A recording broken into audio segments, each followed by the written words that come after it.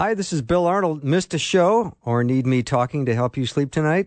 I have several solutions to that situation. Here are the podcasts from the show. You are the best for listening and supporting Faith Radio.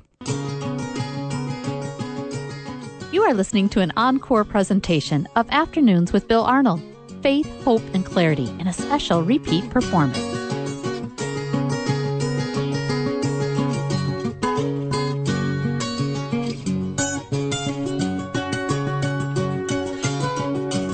And a warm welcome to Afternoons with me. I'm Bill Arnold, and I am very interested in what's going to happen in the next hour because every so often I just feel like I need to get Dr. Matthew Barrett on the show because he's written a book called Simply Trinity, the Unmanipulated Father, Son, and Spirit. And when it comes to the Trinity, who struggles with that, right? I mean, nobody's confused when it comes to the Trinity. Everybody's got that figured out. All I know is when I get to heaven, I'm going to the information booth and saying, I'm signing up for the seminar on the Trinity because it seems so, takes so much to think and comprehend that there's Father, Son, and Holy Spirit, one God in three persons. And of course, that'll all be revealed in its complete entirety in glory. But for now, there's still some things I wonder about. And Dr. Matthew Barrett spent a lot of time thinking about this. So I'm glad to have him back on the program. Matthew, welcome back to the show. Thanks for having me back on. You're very helpful for me. And I think if I'm getting helped, I bet other people are too. Because when it comes to, understanding the Trinity, it's a challenge for many. Well, you must be the only one. Yeah. The doctrine of the Trinity is a bit of a tense point for us, isn't it? Because on the one hand, we know that this doctrine is absolutely essential to be a Christian. It's at the very center of our Christian faith. Mm-hmm. And at the same time, we often struggle, if we're honest, to understand what do we believe this for, and what exactly does it mean to confess the Trinity. And so it can be, I think for many listeners, they might resonate with this, that it if we're honest, it can be not just difficult to understand, but sometimes a bit puzzling as to, we know that this is true, but why exactly is this so central to the Christian faith? Mm-hmm. Matthew, let's go back to some of your earliest teaching that you ever learned about the Trinity. When did you get saved? How old were you? Well, I was blessed in so many ways. I had two parents that taught me the gospel Nice. At a very young age, and were just very faithful to not just read me the scriptures, but also take me to church. And believe it or not, they were very welcoming and even inviting, saying, hey, go talk to the pastor if you have questions. And the Lord used that to work in my own heart, and not just to give me a knowledge of Jesus Christ, but also to give me faith in him. And, this is very relevant for what we're talking about today, because sometimes the Trinity can feel like, well, that's something we just check off on our orthodoxy box to make sure we're not heretics. And that may be true, but actually, as I look back on my own salvation, I realize, well, when I came into contact with the gospel of Jesus Christ, I didn't even realize it, but I was also, my eyes were being open to that gospel in the way that it reveals the Trinity that saves us, that we worship every Sunday morning. Mm-hmm. And so all that to say, sometimes the Trinity can feel far away and difficult, but at the same time, we may know more about the Trinity than we think, simply because it's revealed to us in the gospel itself. Mm-hmm. And thank goodness for the gospel and the way it teaches and trains us and equips us to know. I remember in my very early days of just being, a kid going to church, and my brain fills in little blanks. So you have your Heavenly Father, right? Then you have Jesus, because he's up on the cross, in church. I see him hanging on the cross in church. And then there's the dove, the bird, right? So that's the Holy Spirit. Yeah. And one of the most visible, tangible pictures of this is we meet it right away, don't we? As soon as we open the New Testament at Jesus' baptism, in which Jesus goes right into the waters to be baptized, and we hear the voice of the Father saying, "This is my only begotten beloved Son." And of course, we know when we keep reading that Jesus himself claims to be the very Son of God. And then we also, just like you mentioned, the Holy Spirit descends. And so they saw this descent in the form of a dove just descend on Christ, as just as the Old Testament prophets promised that he would be anointed by the Holy Spirit. You know, that picture is also a reminder to us that this Trinity that we confess, it didn't just happen all of a sudden. It wasn't invented. It didn't come out of nowhere.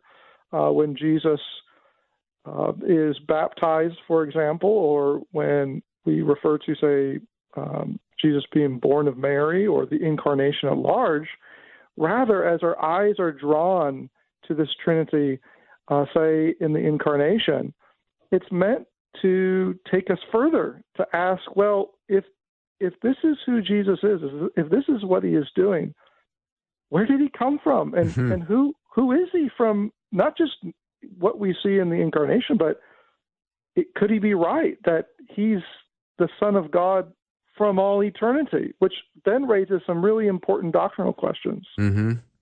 You know, Matthew, I may have said this before. I know I've said this on the air before, but that image of Jesus coming out of the waters of baptism and the voice of God and the dove descending, and this is my Son whom I love, with whom I'm well pleased. And I think, boy, isn't that what every young man needs to hear from his father? Because if you hear those things, "You're my son, I love you, I'm proud of you," you go out into the world in strength. Well, you know, the baptism of Jesus, it really is a clear moment for us as Christians, isn't it? Because we have to ask the question, what does it mean? Why does Scripture use this language? It's all over the place. I mean, John's Gospel is just filled with it, isn't it? This language of Father and Son. Now, we have a real temptation at that point, and this is where my book, does bring the hammer down. The temptation is we can start to think in terms of just a human society, as if, the Father is Father and the Son is Son, just like, any one of us are fathers and sons. But of course, we know, no, that can't be the case, because we're separate people. I have a dad, and I'm sure you do too, and you're a son and I'm a son, but we're separate individuals. But as you mentioned, even as you opened up our discussion, well, this is the one God we are talking about.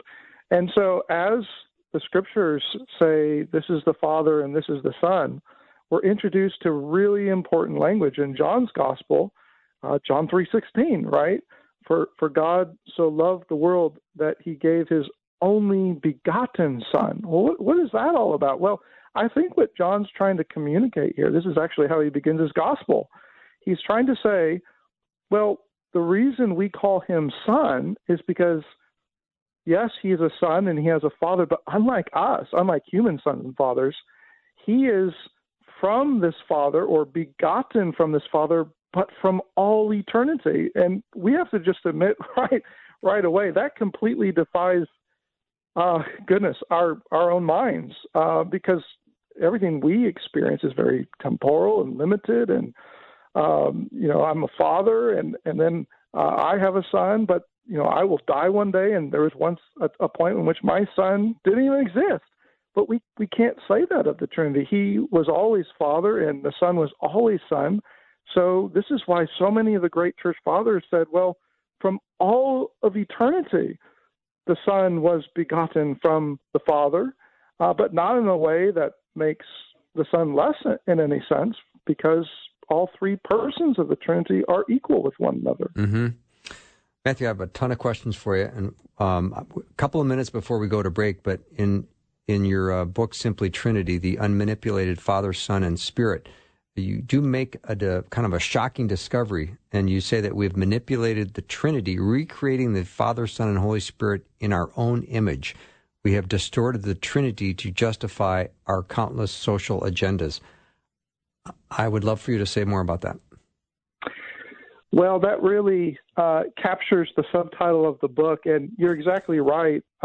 This hit me really hard over the head. As I'm a professor as well as a pastor, and so I spent a lot of my time studying and researching. And as I was looking at just shelf after shelf of all the books I've read on the Trinity, I realized one book after another tended to use the Trinity to justify any number of social agendas. And it got pretty wild, I must admit.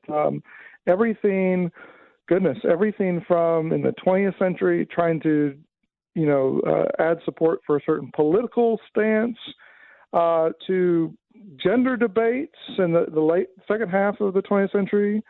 And it just, the list just goes on. And what I realized is, wait a minute, could we actually be misusing the Trinity because we're actually defining the Trinity wrong to begin with? And so what I discovered is that, we do have a tendency to do that. And in the 20th century, our tendency is to just assume that the Trinity is just a type of society like our society, in which you have different individuals who get along with each other and cooperate with one another. And so therefore the Trinity can then be a paradigm for our society, and then in comes our agenda. But what we actually discover in Scripture is something very different. Rather than separate individuals with their own center of consciousness or will, in which you could get pretty close to the heresy called tritheism. Actually, Scripture tells us that Father, Son, and Spirit are the one God. To put this technically, they hold in common the one undivided, indivisible, divine essence, so that there is no greater or lesser. Father, Son, and Spirit are equal with one another. And when I discovered that, I realized, well, this is actually very different than how we operate in society, because this Trinity these persons don't just get along with each other. They actually share in common the same one divine essence and will, which, well, altogether, that's a very different definition of the Trinity. And the big picture of things, that should, give us a little bit of hesitancy to be so quick to just use the Trinity for any number of things in society. Mm-hmm. Dr. Matthew Barrett is my guest, and he has written a book called Simply Trinity, The Unmanipulated Father, Son, and Spirit. We're going to take a break, but when we come back, boy, do I have a lot of questions for him.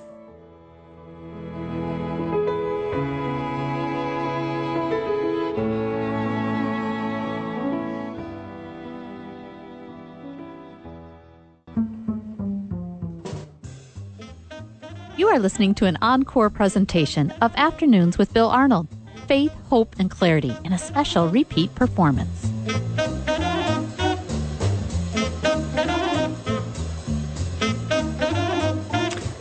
Welcome back to the show. So glad to have Dr. Matthew Barrett as my guest. He's written a book called Simply Trinity, and it's the unmanipulated Father, Son, and Spirit. Matthew, do you go by Matthew, or do you like Matt, or I want to make sure I'm... Oh, yeah, Matthew's fine. Okay, good. Sometimes the titles on books are not what people go by, so I just want to make sure true. I'm not annoying you with calling you Matthew when you go by Matt.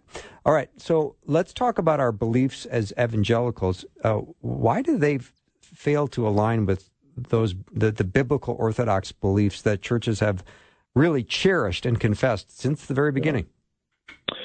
Well, this is a difficult, maybe even painful point in the conversation, because I think if we're honest and we look at our recent evangelical history, it is a bit disturbing. Let me just give one example. For all of history, what it meant to confess the Trinity, well, essential to that confession was this belief, we actually already mentioned it, this belief that the Son is begotten from the Father. That's why we call him Son, call the Father Father. But unlike our human experience, this begetting is from all eternity. It's sometimes called eternal generation. And in the 4th century, just a little dip into church history here, in the 4th century, there was a group, a heretical group called Arians, who actually challenged that notion. And they said, no, there once was when the Son was not. And so they subordinated the Son. They made him less than the Father, and he was not even eternal with the Father, which means there was a time not only when the Son was not, but when the Father was not. Well, many church fathers, maybe some of our listeners have heard of them, individuals like Athanasius, spent their lives defending the doctrine of the Trinity in response. And we could name so many of them here. Sometimes you'll hear names like Gregory of Nyssa or Basil of Caesarea. But the point is that many of these church fathers spent their lives and to articulate what we call the Nicene Creed. In other words, many of these Arians were actually quoting Scripture. And so it would not do to simply quote Scripture back at them. They disagreed. So what did the church fathers have to do to actually ensure the church stayed faithful to the Trinity of Scripture? Well, they gathered together and they wrote the Nicene Creed so that churches could confess it and stay faithful to the Trinity of Scripture rather than being tempted to go the direction of Arianism. And one of the phrases in the Nicene Creed, it's at the very beginning, it confesses God the Father, and then it says, and we believe in one Lord Jesus Christ, the only begotten Son of God. There's that language from John's Gospel again. And notice what it says here. It's very, very careful. It says, begotten from the Father before all time, light from light. That's also biblical language. True God from true God, begotten, not made, not created, of the same essence as the Father. Well, all that to say, in recent decades, in the 20th century and into our 21st century, some evangelicals have neglected this doctrine. Some have even rejected it, which is a scary thought. And so there's been a bit of a resurgence lately. Part of the reason why I even wrote this book on the Trinity, to say, you know what, we actually need to recover this doctrine, and with it, a biblical and orthodox understanding of the Trinity, so that we not only understand who Jesus is in the right way, but we also then can go about articulating the gospel, the Christian life, and even worship in the church in a way that's not heretical, but actually faithful to the Scriptures and faithful to, say, the Nicene Creed. Mm-hmm. Speaking of Matthew's book, if you are driving, you might want to get off on an exit right now, because if you text the word book to 877-933-2484, text the word book to 877-933-2484, I have, thanks to Matthew, 4 copies of his book to give away. So get in on the drawing, and you can text the word book one more time, 877-933-2484. There's going to be a lot of people excited about this. All right, Matthew, let's start from a blank slate, and let's say, how do we encounter the Trinity in the gospel? Oh, I'm so glad you asked this question. Oh, good. Sometimes people don't, and I always try to sneak it in there. You may remember just from, not long ago when you asked me about, how was I saved, and I talked about how my parents were faithful to teach me the gospel. Well, that's a very natural move that a Christian should be quite comfortable with. But let's just take an example. Let's take this mysterious belief in eternal generation that John's Gospel talks so much about, though the Apostle Paul will speak of it as well when he says that Jesus is the image of the invisible God, for example. But let's take this doctrine. Well, when we come into contact with the gospel, what we discover is that the only reason that Jesus can save us, the only reason he can live for us and die for us and rise from the grave for us and our salvation, is if he is who he says he is. In other words, if he is not the Son of God, eternally begotten from the Father before all time, then he's actually not qualified nor capable to be sent by the Father to redeem us from our sins and give us eternal life. Sometimes that can sound like a difficult connection to make, but when we think about the gift of eternal life, for example, we can ask ourselves the question, well, must this Son, who Jesus says he is, must he be eternal himself? Must he be eternally from the Father? If he's not, can he actually grant us the eternal, everlasting life that we need so much? I can't help but think of that famous hymn. Maybe some of our listeners will remember this hymn from Christmas, which was not too long ago. Hark the herald angels sing. Charles Wesley wrote this hymn, and at one point he says in that hymn, and we sing it, "Hail the heaven-born Prince of Peace, hail the Son of righteousness, light and life to all he brings, risen with healing in his wings." And at this point, you'll notice that Charles Wesley then says he was born to raise the sons of earth, born to give them second birth. Well, the only reason that he can give us a second birth is because, well, this same Son was eternally born or begotten from the Father. And on that basis, we can have every assurance of our salvation.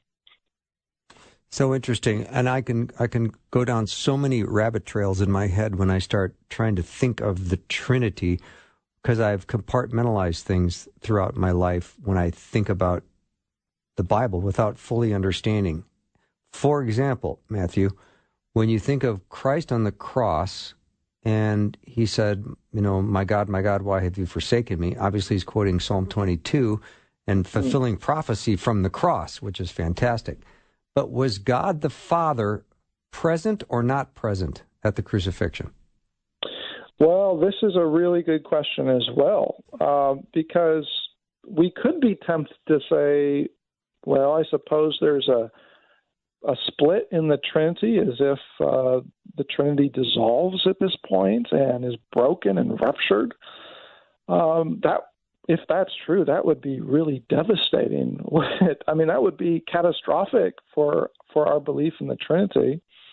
And it would mean that the Trinity either ceases to exist or falls apart on us at that point. I think rather, and you already gave away the answer, really, the fact that he's quoting from the Psalms, that gives us a hint of what's going on. Mm-hmm. We have to remember that to be sinners, to break the law, is to fall under the curse of the law. Mm-hmm. The Old Testament makes a big deal about this. Yeah. Matthew, I have to interrupt only because this has gotten to be too important to rush through. So let's just wait till we get back from the break, because this is a hard break that I have no control over. So when we come back, we can pick up this conversation because it is so interesting. Dr. Matthew Barrett is my guest, and his book is Simply Trinity, the Unmanipulated Father, Son, and Spirit.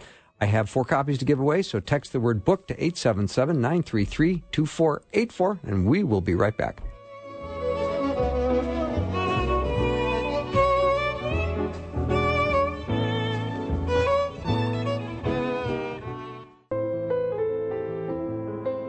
You are listening to an encore presentation of Afternoons with Bill Arnold.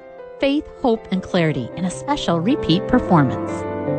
Dr. Matthew Barrett is my guest. His book is called Simply Trinity, the Unmanipulated Father, Son, and Spirit.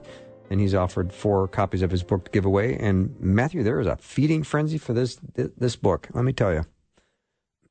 Well, that's good to hear. I'm always glad when people want to learn about God. Yeah, amen to that. So right before we started, before the break, I asked you about, was the Father present at the crucifixion? And you were going down a wonderful road. I just want to make sure you've got lots of space to continue that.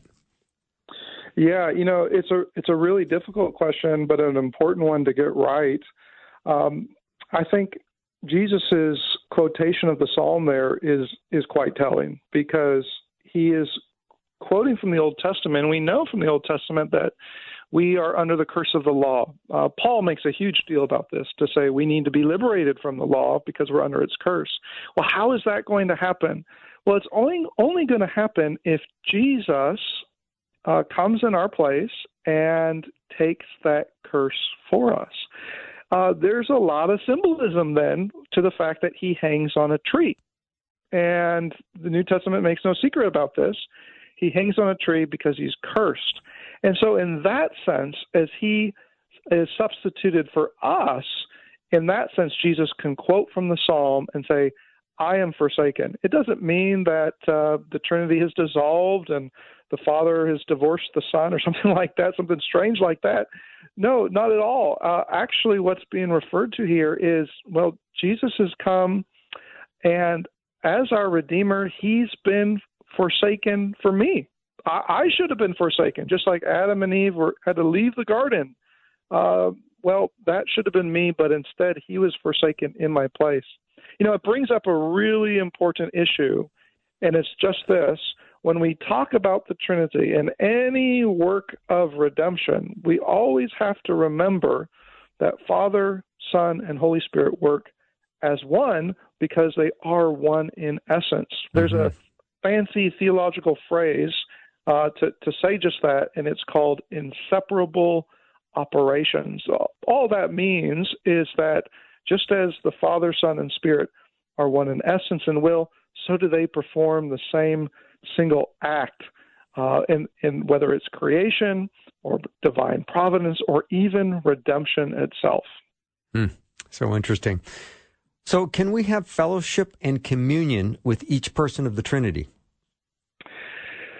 Absolutely. In fact, this is not that far removed from what we were just talking about, because on the one hand, whenever we are brought into fellowship with one person of the Trinity, well, the remarkable thing is that we can actually have fellowship with the whole Trinity.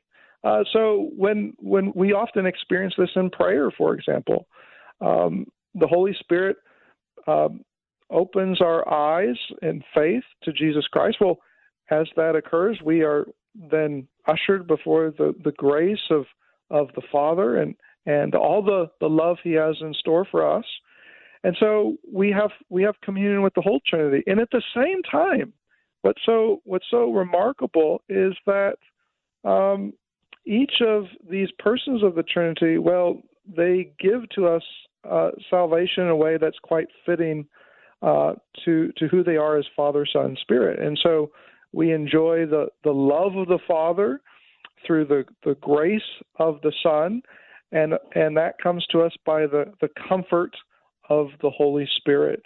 And so this is really echoing Paul's benediction in 2 Corinthians 13 when he says, the grace of the Lord Jesus Christ and the love of God and the fellowship of the Holy Spirit be with you all. So when you pray, is it all right to address the Holy Spirit in prayer? Yeah, this is a question that sometimes can be perplexing to Christians because we know, for example, Jesus teaches us to pray, our Father in heaven, hallowed be your name. At the same time, though, even in the benediction that I just said from 2 Corinthians 13, you'll notice how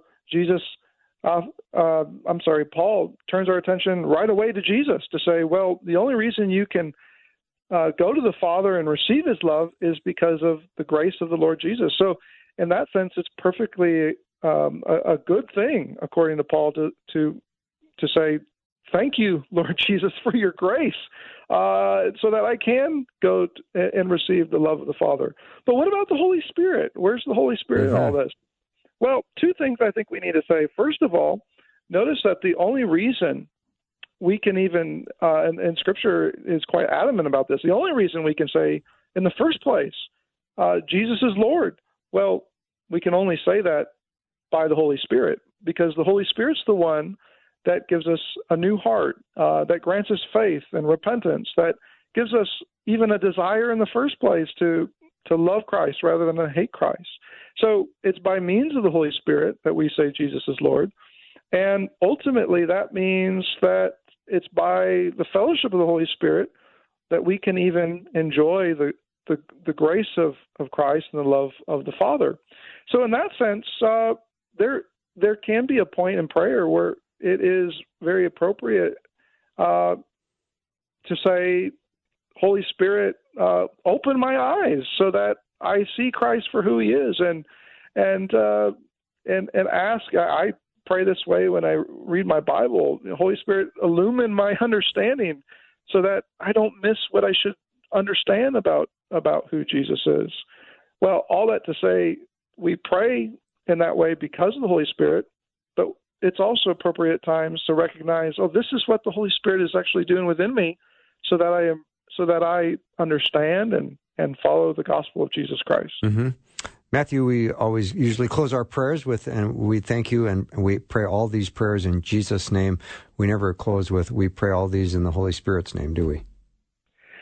Yeah, and you know what? It's appropriate to say, my kids will say this as well, in Jesus' name, amen. That's appropriate because I think we're recognizing, it's only because Jesus is our mediator that we can dare to be so bold to receive grace and the love that the Father has in store for us. And yet at the same time, we can tell our kids, you know what? The only reason you can even say in Jesus' name is because the Holy Spirit is with you now. The Holy Spirit's indwelling you and giving you the faith to say, yeah, Jesus is my Lord. He is my Savior. And so I'm going to follow Him with that amen. Mm-hmm. I like that. A couple of questions have come in, Matthew. I know you don't mind taking them. I wouldn't imagine you'd mind. Can you please talk about the passage in John 17 where Jesus identifies the desired unity of believers with each other and with God as being the same unity as that between Jesus and the Father? Yeah, this is a really pivotal point in the gospel, isn't it? Because Jesus is building in his ministry to the degree where he is trying to instruct the disciples, who are oftentimes very disruptive and divisive, even with one another. And so as Jesus is trying to instruct them on, what does it mean? What does it mean to love one another? What does it mean to be united to one another as brothers and sisters in Christ? It's appropriate at that point for Jesus to point them to the fact that this is not coming out of just nowhere. In fact, the very one who's giving them this instruction is one with the Father. So that correlation is quite helpful for them. At the same time, though, we have to be careful here because we could push that text too far. As if Jesus is giving a whole paradigm from the Trinity to establish a certain type of church government or a certain type of forming ourselves as a congregation. We want to be careful we don't push that too far to read all kinds of specifics into it. That's been the habit over the 20th century, and ironically enough, you have all kinds of theologians coming to very divergent opinions on what the church should look like based on the Trinity. And so we want to be careful we don't push that too far and maybe take what Jesus is saying and make it mean more than it does. Mm-hmm. Another question comes in from a listener who does sign. So she was interpreting for someone and was wondering why oneness Pentecostalism is wrong, because apparently God is one and there's no Trinity. She said that she disagreed with it, but she'd love to learn more. Well, I'm glad to hear that she disagreed. I mean, it can be a difficult issue, especially if the person is a friend of yours and they maybe they're a Jesus only or a Jesus only type of oneness Pentecostal. I think one of the important things that you can do at that point is remind your friend that, yes, Scripture does teach us that God is one. And at the same time, we have to ask ourselves, well, does Scripture give us reason to believe that this one God is three persons? In other words, is this one God just merely changing or morphing or putting on three different masks that we call Father, Son, and Spirit? No, actually, Scripture seems to say something far more profound. As mysterious as it is for us to understand, there's not just three forms that God takes. Rather, there's actually three distinct persons. And we saw this earlier with our language of Father and Son at Jesus' baptism. But we also see it even at points when Jesus is talking about his unity with the Father. You think of John 5, for example. They're ready to stone Jesus because he is saying that he is one with the Father. And yet at the same time, Jesus will turn right around and distinguish himself as a person to say he's been sent from the Father. Isn't it fascinating that so often in the Gospels they quote from Psalm 110 as Jesus is trying to establish who he is and what it means for him to be the Messiah, but ultimately the Son of God. He says, well, what does David mean when he says, the Lord says to my Lord? In other words, Jesus' point here is that this is not David. There's actually two Lords, and David's been given a first row seat, a front seat, to sort of listen in on the Trinity as these distinct persons, as he hears them speak to one another about what they're going to accomplish in redemption. Mm-hmm. All right, if you're just getting out of your car because you got home, you're going to have to run into your house and turn on the radio because you're not going to want to miss my next question for Matthew Barrett, which is, in his book, he talks about the Trinity Dream Team. So the question I want to ask him is, who is the most important player on that team and why? And his book is entitled Simply Trinity, the Unmanipulated Father, Son, and Spirit. We have 4 copies to give away, thanks to him. So all you have to do is text the word book to 877-933-2484. Be right back.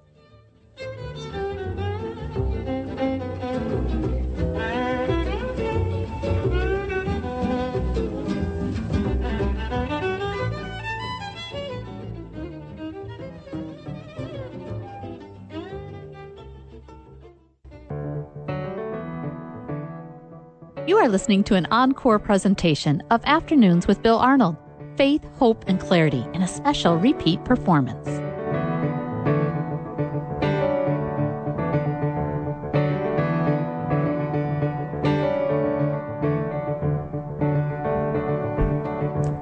So glad to be with Dr. Matthew Barrett today. His book is Simply Trinity, the Unmanipulated Father, Son, and Spirit. And a lot of people are jumping in on the book drawing. We've got 4 copies. Text the word book to 877-933-2484. In his book, he talks about the Trinity Dream Team and who was the most important player on the team and why. Matthew, go ahead. Well, you put me in a very difficult position here. I just have to say that from the beginning because you think about that 1992 when the NBA put together that all-star lineup for the Olympics. You had, Magic Johnson and Larry Bird, and of course you had that young, cocky rookie. I think his name was Michael Jordan. Something like that, yeah. Sounds about right. Oh, and so many others, right? Charles Barkley and so many others. And so, as I was writing my book, Simply Trinity, it dawned on me, it's not that if we're going to recover a very biblical and orthodox understanding of the Trinity today, if we're going to actually, introduce this Trinity into our church again, right? So it affects everything from our preaching to our worship to even our prayers. Well, it dawned on me, I don't think we just need one, but we need we need a whole team of individuals to help us. We're always standing on the shoulders of others, aren't we? And so, goodness, on this dream team, I match them all up. I mean, it's a bit subjective, I know, but, for Magic Johnson, I've got Athanasius playing point guard, and for Michael Jordan, I've got the famous church father Augustine, and on and on and on. So I had a lot of fun with it. But if I had to pick one, though this is very dangerous, but if I had to pick one, I think I would pick Augustine, and that might be surprise some people, I know, because after all, Athanasius. Goodness, I mean, he labored so hard in such difficult times to defend the Trinity against heresy, and so did others. You think of Gregory of Nazianzus, his little tiny book called On God and Christ, and in such a short little book, he just beautifully explains the Trinity. But I say Augustine because Augustine comes a little bit later. And he writes a beefy, muscular book on the Trinity. It's simply called The Trinity. And Augustine shows himself not just to be a brilliant commentator on Scripture, but he also shows himself to be just a profound theologian. But what I love about Augustine is that it's not just head knowledge for him. He understands that if this is who God is, then this changes everything. It changes how he understands the gospel. It changes how he instructs worship in his church, and it certainly changes the Christian life for him as well. And so for Augustine, it's not as if we choose between doctrine and real life. For him, they go together. In fact, in order to get the Christian life right, Augustine is absolutely convinced we must get the Trinity right first. Was C.S. Lewis on the Dream Team? I didn't put C.S. Lewis on there. However, if listeners read my book and they pay close attention, they will find that C.S. Lewis pops his head up at one point because that most famous book that we all love, Mere Christianity. And I think this says something. In Mere Christianity, have you ever noticed that right in the middle, C.S. Lewis devotes 2 whole chapters to discussing and defending this doctrine we've been talking about, the Son's eternal generation. And he talks about Scripture, and he also talks about the Nicene Creed. And, that's telling, isn't it? Because out of all the things Lewis could have talked about, about what does it mean to be a Christian and what is Christianity about, he really considered this to be absolutely central, and so should we today. Mm-hmm. Matthew, how do you understand, to the best of the way biblical description is of the person of the Holy Spirit living inside of us as believers? How do you best describe that to, let's say, a 7th grade Bible study class? Well, I'm glad you mentioned this, because we do sometimes forget about the Holy Spirit, don't we? Mm-hmm. And that can be a terrible mistake. I think what I would say to them first is this. I would say to them, if you have trusted in Jesus Christ as your Savior, you have the Holy Spirit to thank, because the Holy Spirit, this is exactly where Jesus goes when he's talking to Nicodemus in John 3. The Holy Spirit is the one who causes us to be born again.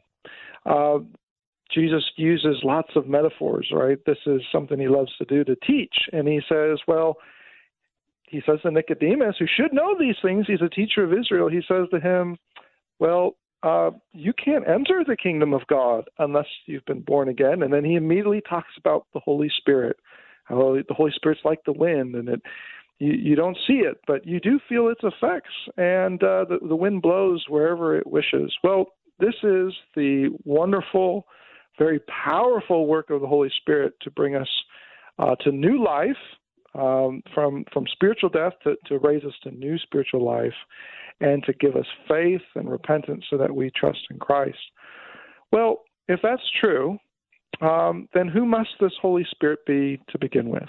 And that's where I devote an entire chapter in my book to say, if this is the Spirit that makes us alive in Christ, Well, that's only because this is the same Spirit who proceeds from Christ and from the Father from all eternity. And so we have a name for this too. If the Son is begotten from the Father, we say the Spirit is spirated. He is spirated from the Father and the Son. Jesus makes great reference to this towards the end of the Gospel of John, when he says he's going to leave them, and the disciples are quite worried. Are they going to be left as orphans? And Jesus says no. He says, I am going to send the Holy Spirit. And we also learn in Scripture then that this is the Holy Spirit by which we are then able to cry out, Abba, Father. That is only possible because of the Holy Spirit. Mm-hmm. I appreciate that. Matthew, let me go back to the 7th grade Sunday school class that you've done a nice job of explaining the Holy Spirit to. And let's say the 7th grader is telling a joke that might be even a little squirrely and off color, and Grandma walks in, and all of a sudden they stop telling the joke because Grandma's here. They're not going to tell a joke with Grandma in the room, right? So the person of the Holy Spirit's living inside of you, so aren't you at some point forcing the person of the Holy Spirit to be sitting through every bad joke you listen to, everything you look at on the internet that you shouldn't, every place you go that you might be wandering off into sin? You are literally forcing the person of the Holy Spirit to go through that with you. Well, you know what? We all feel for Grandma at that moment, don't we? Yeah, we do.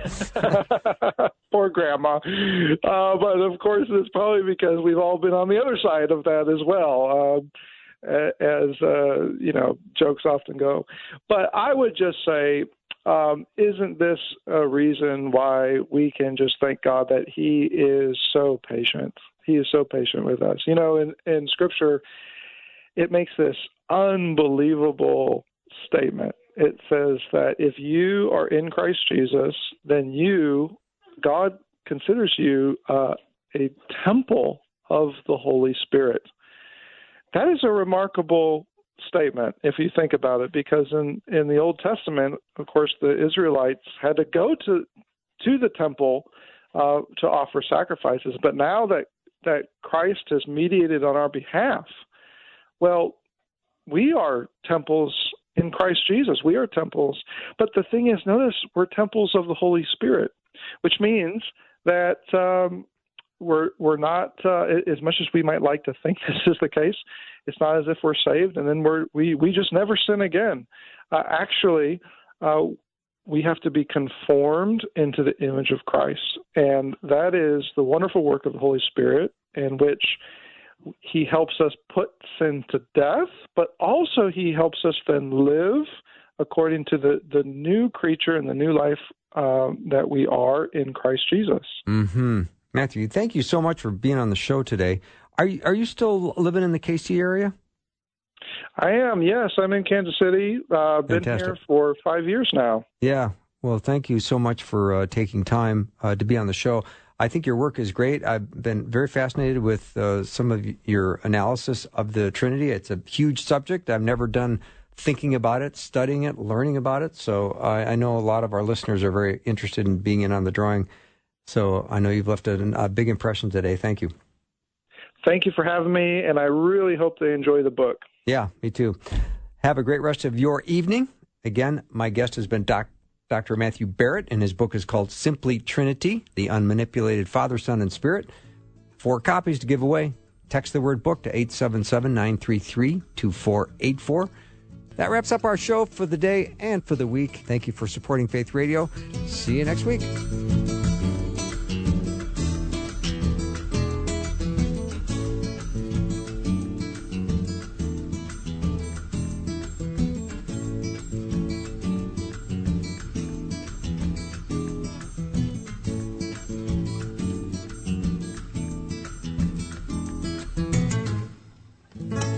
Thanks for listening. Programming like this is made available through your support.